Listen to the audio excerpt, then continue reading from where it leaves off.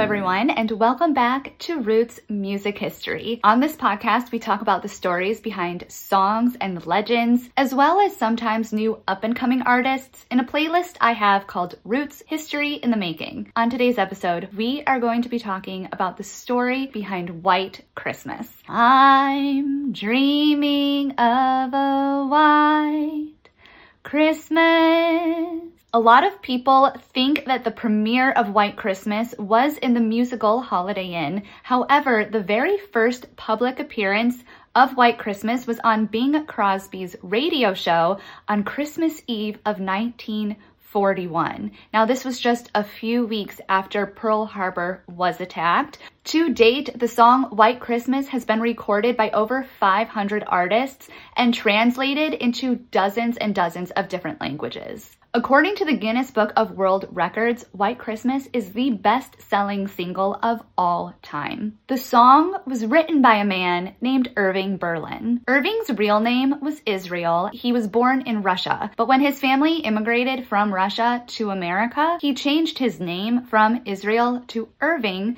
to assimilate with American culture. I will call him Irving throughout this episode just because that's the name that he chose and that's the name that everyone knows him by. Irving was born into a very strict Orthodox household, very similar, by the way, to Leonard Cohen. If you have not seen my episode on the story behind the song Hallelujah, I go into Leonard Cohen's life and everything that led Leonard Cohen to that moment when he wrote the song Hallelujah. Irving was the youngest of 8 children, but he and only 5 of his siblings, along with his parents, moved from Russia to America when Irving was about 5 years old.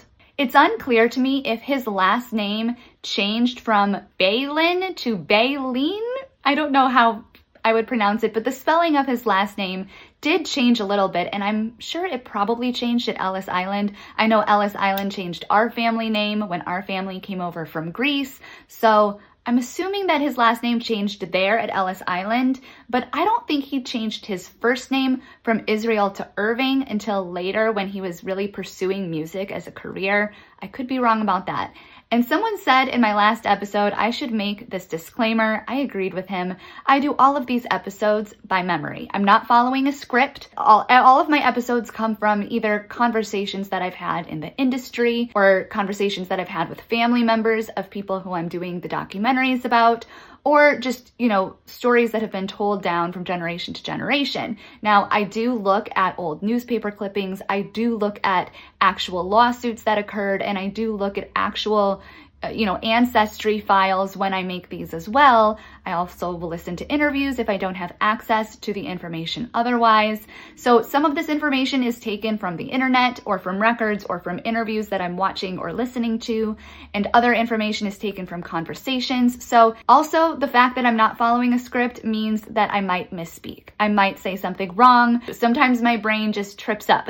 So if I trip up, like in my Randy Rhoads documentary, I said that D was done on the electric guitar. Obviously, I meant the acoustic guitar. In another episode, I think that I said that someone was hired into a family, and I meant to say that they were adopted into that family. It might have been, I think that was the episode I Put a Spell on You, that I was talking about the origins of shock rock and the song I Put a Spell on You, how that song was really the very first shock rock experience. But I misspoke in there and I said that he was hired into a family. Obviously, I meant adopted. So I make mistakes.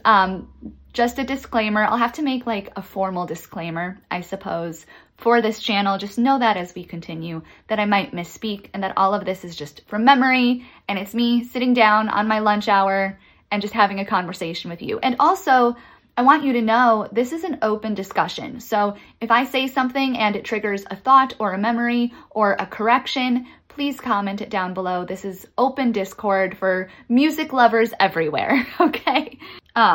But with that said, this is something I'm not sure about. I don't know when he changed his name from Israel to Irving. I do think it was when he was pursuing music, and we'll get to that in a little bit. Coming to America was a huge deal for his family and for Irving. Irving absolutely loved America once he got here and immediately became consumed in patriotism and American pride. He always says that he was Jewish and he was Russian, but He says, first and foremost, I was American. He was one of those old school immigrants who just really assimilated and loved the country and did everything that he could to not only serve his country later in his life, but to serve his community and his neighbors and the people around him. He was a very, very giving person and absolutely believed in the American dream. Once the family settled in New York City, his father, who was an Orthodox rabbi, started taking up a bunch of little jobs around New York City to put food on the table for the family. His father was a very successful man, a very hard worker, also loved America, loved God. And when his father died, when Irving was just 13 years old, the whole family took a really big blow.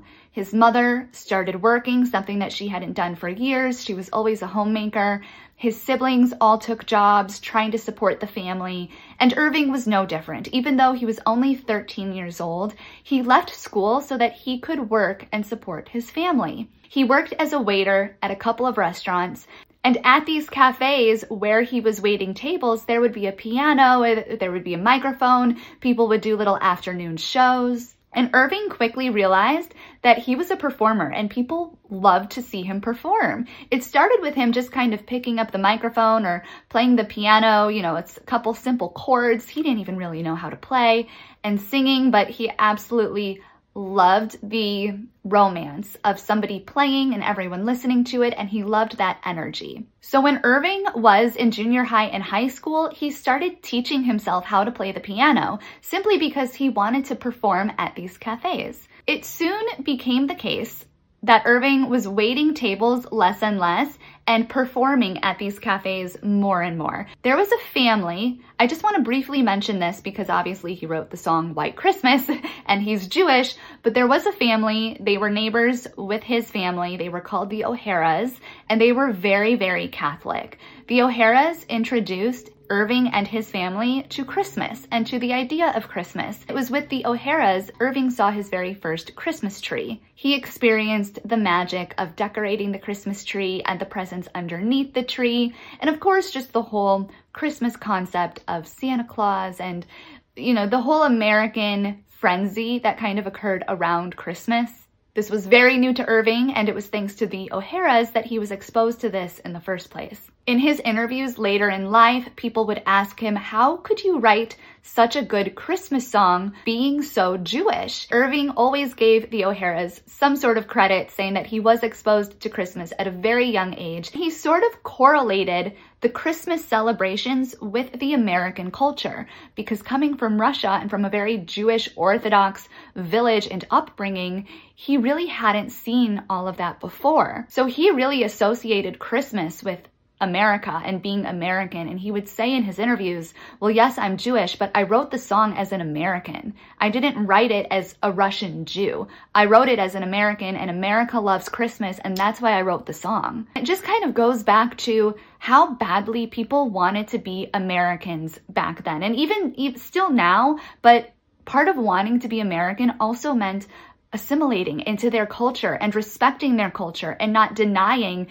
their religious holiday of Christmas. Now you have all of these people saying Christmas is racist and you have to stop, with the Christmas decorations. You're not supposed to say Merry Christmas. You're supposed to say Happy Holidays.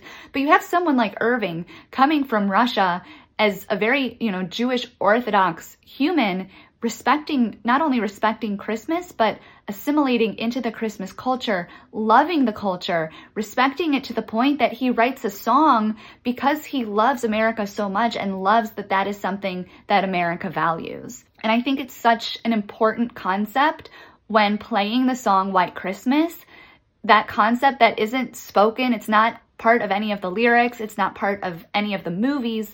And also, let me just continue this rant for one more second, but if you go visit any other country, if you go and you visit India, if you go visit Morocco, if you go visit Israel, if you go visit anywhere else in this world, if you go to another country, you are respectful of that country's values. You are respectful of that country's culture.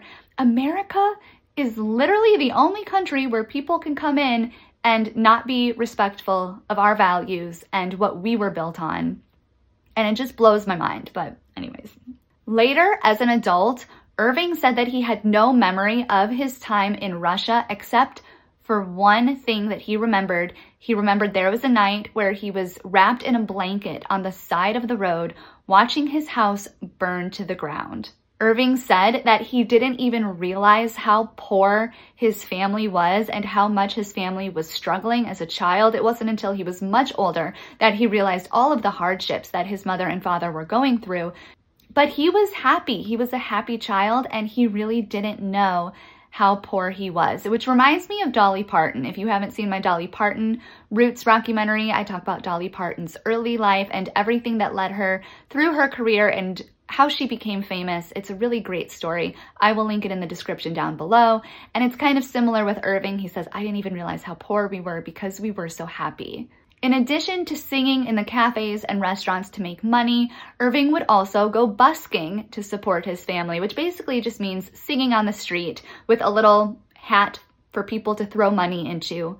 Irving had one problem though. He loved to perform and he loved to sing, but he did not know how to read or write actual sheet music. He also did not know how to play the piano.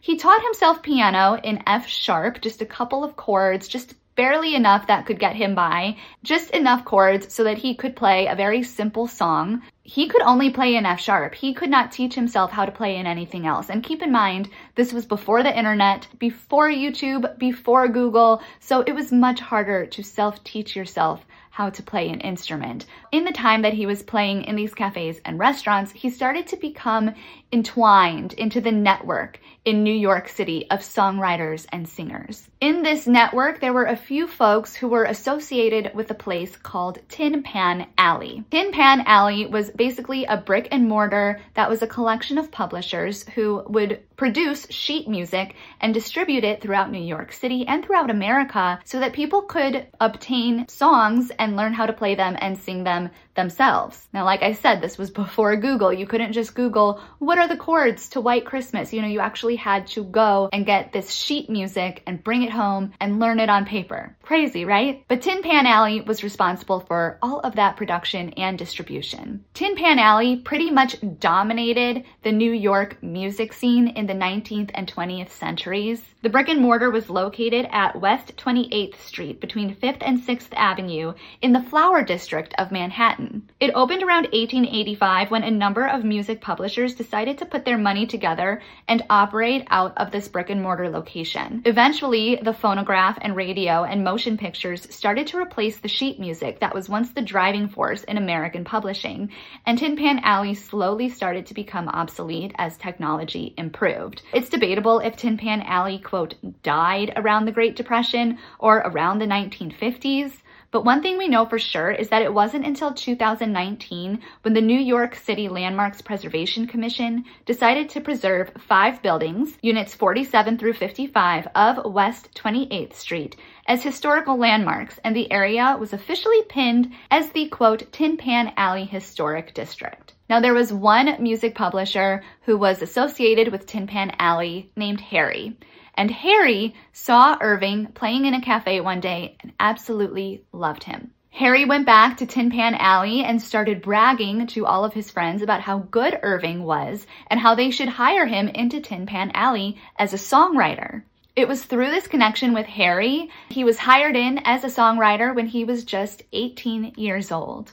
While working at Tin Pan Alley, he was knocking out song after song after song. He would basically sing and play the song on his piano in very basic chords, and then someone else at Tin Pan Alley, like I said, would transcribe it into sheet music or transpose it into different keys or add in and layer in some additional notes, you know, make it a little bit more fancy because Irving was so basic and could only play what he taught himself on the piano. But by the time Irving was 19 years old, he published his very first song. It was called Marie from Sunny Italy. And by 1911, one of his songs from that album actually went international. That song was called Alexander's Ragtime. The hits after that just kept rolling out for Irving, and it launched what was an incredible music career for Irving Berlin. Through Tin Pan Alley, he produced over 19 musicals 18 movie musicals, and over 1,000 songs. By the time Irving turned 24, he had a pretty stable career, I would say,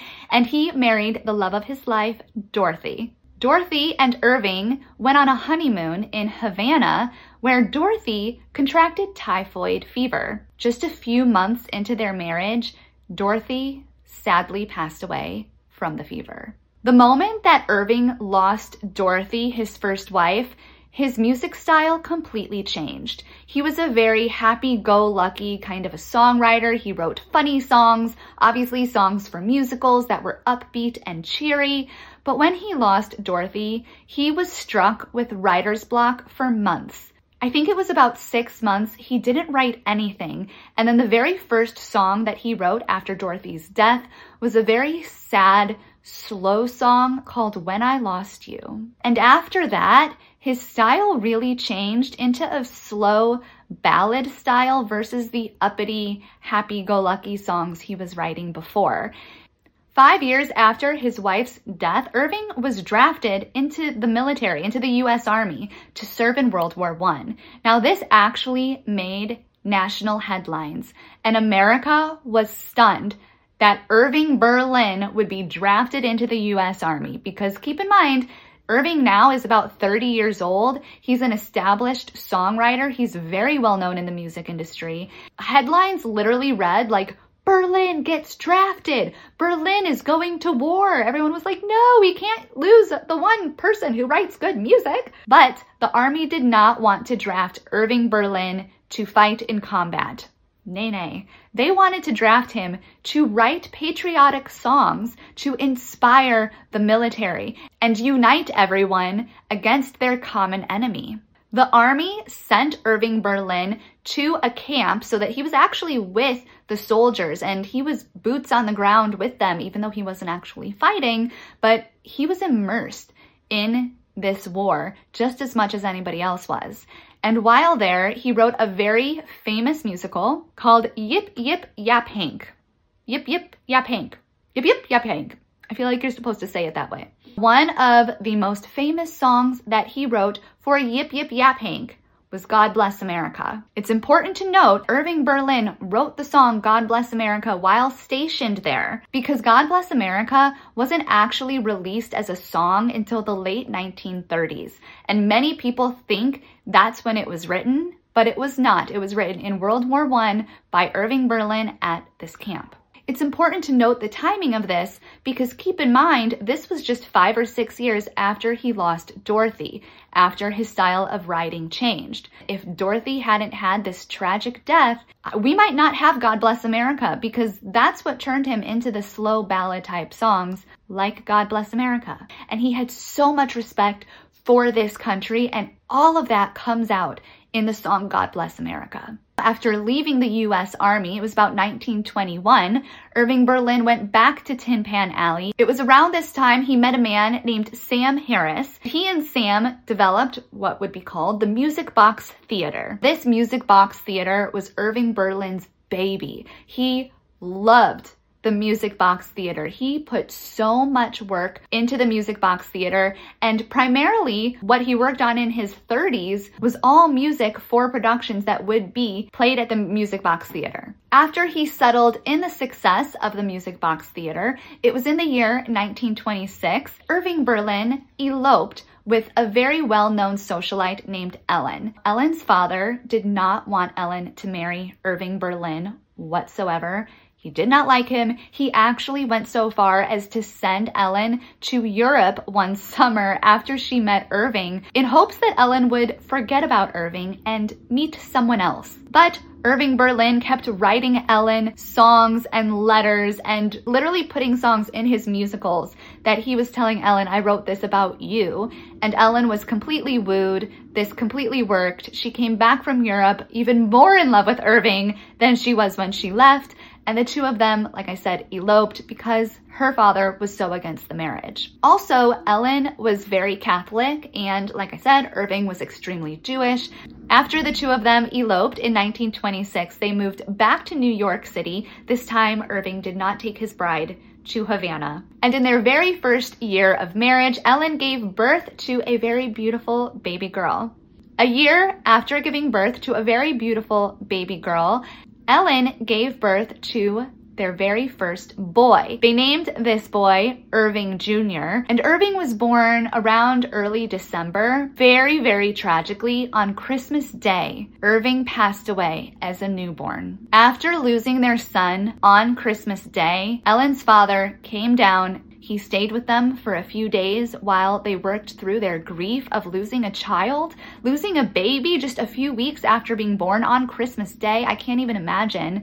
And after that, Ellen's father loved Irving. I didn't realize until I was going through some old newspaper articles after I recorded this video. Right after Irving and Ellen had their first daughter, Ellen's mother tragically died. It was at her mother's funeral, her father reconciled with Ellen, but he still refused to speak to Irving. Once they had Irving Jr., the father came and started helping Ellen and Irving, and the father was actually there at Irving Jr.'s bedside when he passed away. The death of their son, Irving Jr., really affected the family. Every single year on Christmas Day, after Irving Jr. died, they had a tradition where the whole family would go to Irving Jr.'s grave on Christmas Day. For the next decade, Irving would continue to work on projects for the Music Box Theater, and the Music Box Theater continued to grow.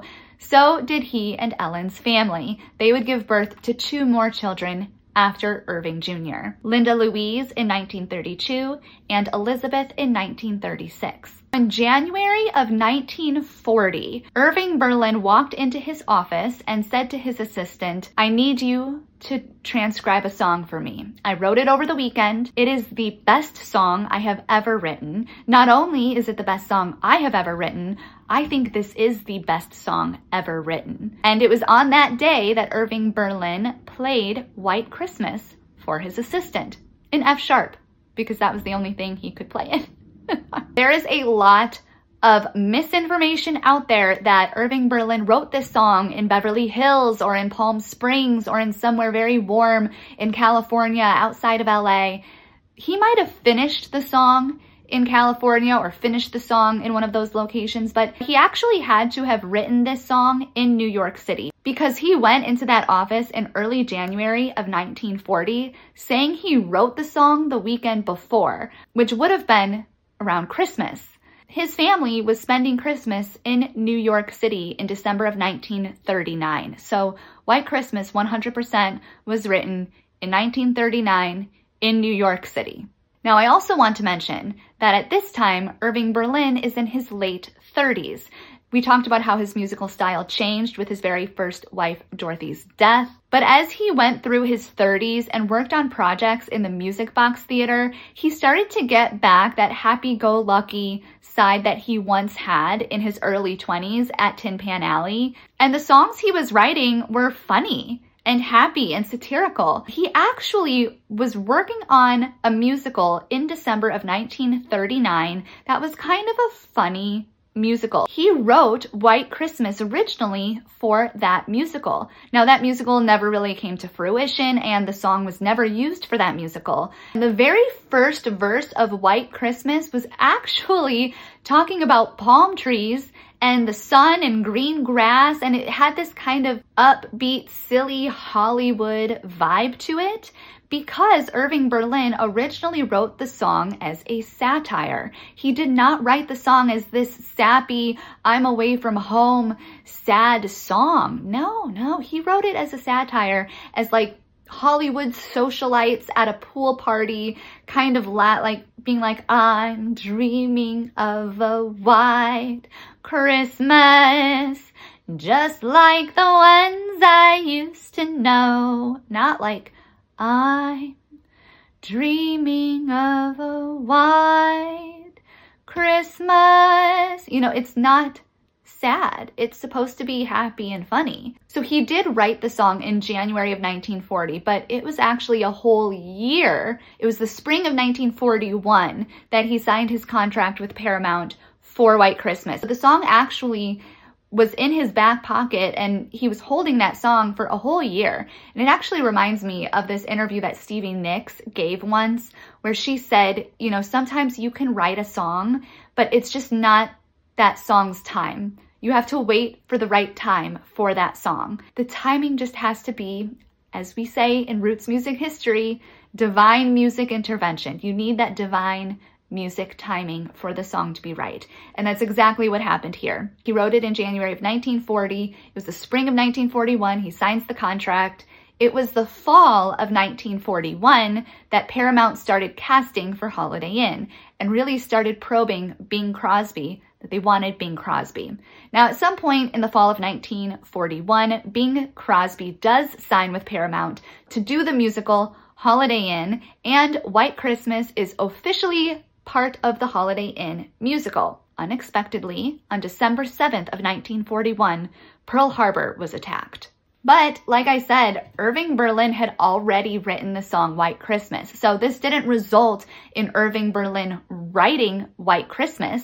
Completely serendipitously, on Christmas Eve of 1941, Bing Crosby decided to sing the song White Christmas for the American public for the very first time. Now, the exact wording of the first verse was, quote, "The sun is shining, the grass is green, the orange and palm trees sway. There's never been such a day in Beverly Hills, LA. But it's December the 24th, and I'm longing to be up north, dreaming of a white Christmas." Oh, I just love this story because it's just like the timing, right? It's God's timing. It's divine music intervention, because Bing Crosby sings this song on his radio show at a time where people are being drafted for World War II. And people heard this song and thought about troops being deployed and troops leaving and remembering Christmas and remembering the Christmases that used to be. After that first appearance, this song took on a whole new meaning for the people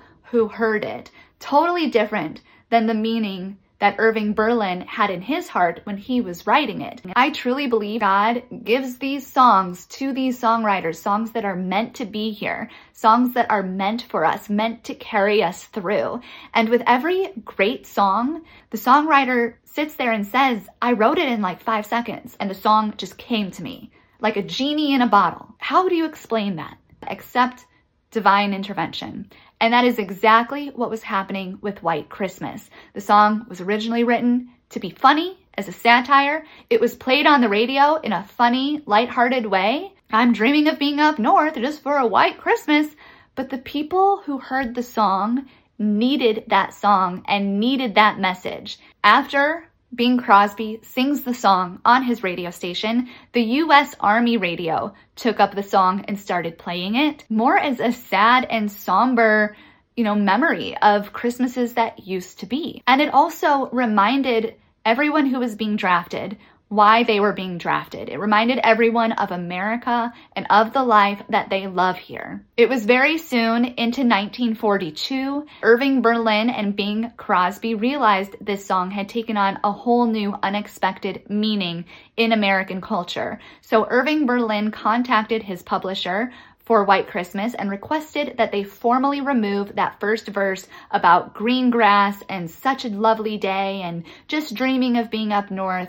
Remove that entirely and make the song more of just that slow, sad ballad. Also, in the musical Holiday Inn, they started to sprinkle in some patriotic messages. If you have not seen Holiday Inn, you can actually get it on Amazon Prime or probably any streaming service. It is the cutest movie. If you have your Christmas tree up and a fire in the fireplace and your hot cocoa, Holiday Inn is just an old black and white movie that just makes you feel good because it's an old black and white movie, but it's also super cute. It has a really cute plot, and I highly recommend watching it as a family this Christmas season. If you want a break from the Hallmark or a break from the new funny, rom-coms, Holiday Inn is just so cute, and it really is a good story that people will actually get invested in. In 1942, Irving Berlin and Bing Crosby realized that White Christmas was not going away. They thought that this frenzy over White Christmas was just a phase, but they were realizing that no, Americans loved the song White Christmas. This was becoming a staple song for the Christmas season. And so at that point, Bing Crosby decided to make a full-blown movie called White Christmas featuring that song. Over the years, like I said in the beginning, hundreds of artists have continued to record renditions of the song White Christmas. You pretty much can't go a single holiday season without hearing the song White Christmas, but so many people just don't know the sentiment behind it and really how that song carried America through some of America's darkest days. It reminded everyone of their families back home, of their country back home, of their values back home. And what I hope you take away from this video and from the story of White Christmas was the full-blown respect that Irving Berlin had for this country and for their Christian values. Even being Jewish and not celebrating Christmas, he says in every interview, I wrote this song as an American. I didn't write it as a Jew. I wrote it as an American, as someone who loves this country and loves what this country stands for and loves its traditions and honors its traditions. People are still, to this day, talking about the impact that White Christmas had on our society in the 1940s. Just as recently as 2021, there was a really great article posted with the title, White Christmas was the song America needed to fight fascism. I will link that article in the description down below, but that's not the only one. I mean, everybody has talked about the impact that White Christmas had on this country, on our troops, on the families back home, how it carried them through and gave them the motivation to fight our common enemy and uphold our values in this country. Another really fun fact that I love about the song White Christmas is it was actually used over the radio signals in the Vietnam War. I'm going to read this from the source that I will link in the description below, but there was an operation to start removing troops, withdrawing troops from Vietnam in 1975. It was called Operation Frequent Wind, and I'll just read it straight because I don't want to mess this up. But throughout April, the United States reduced the number of people and the equipment in Vietnam. Then on April 28, 1975, the order from President Gerald Ford arrived.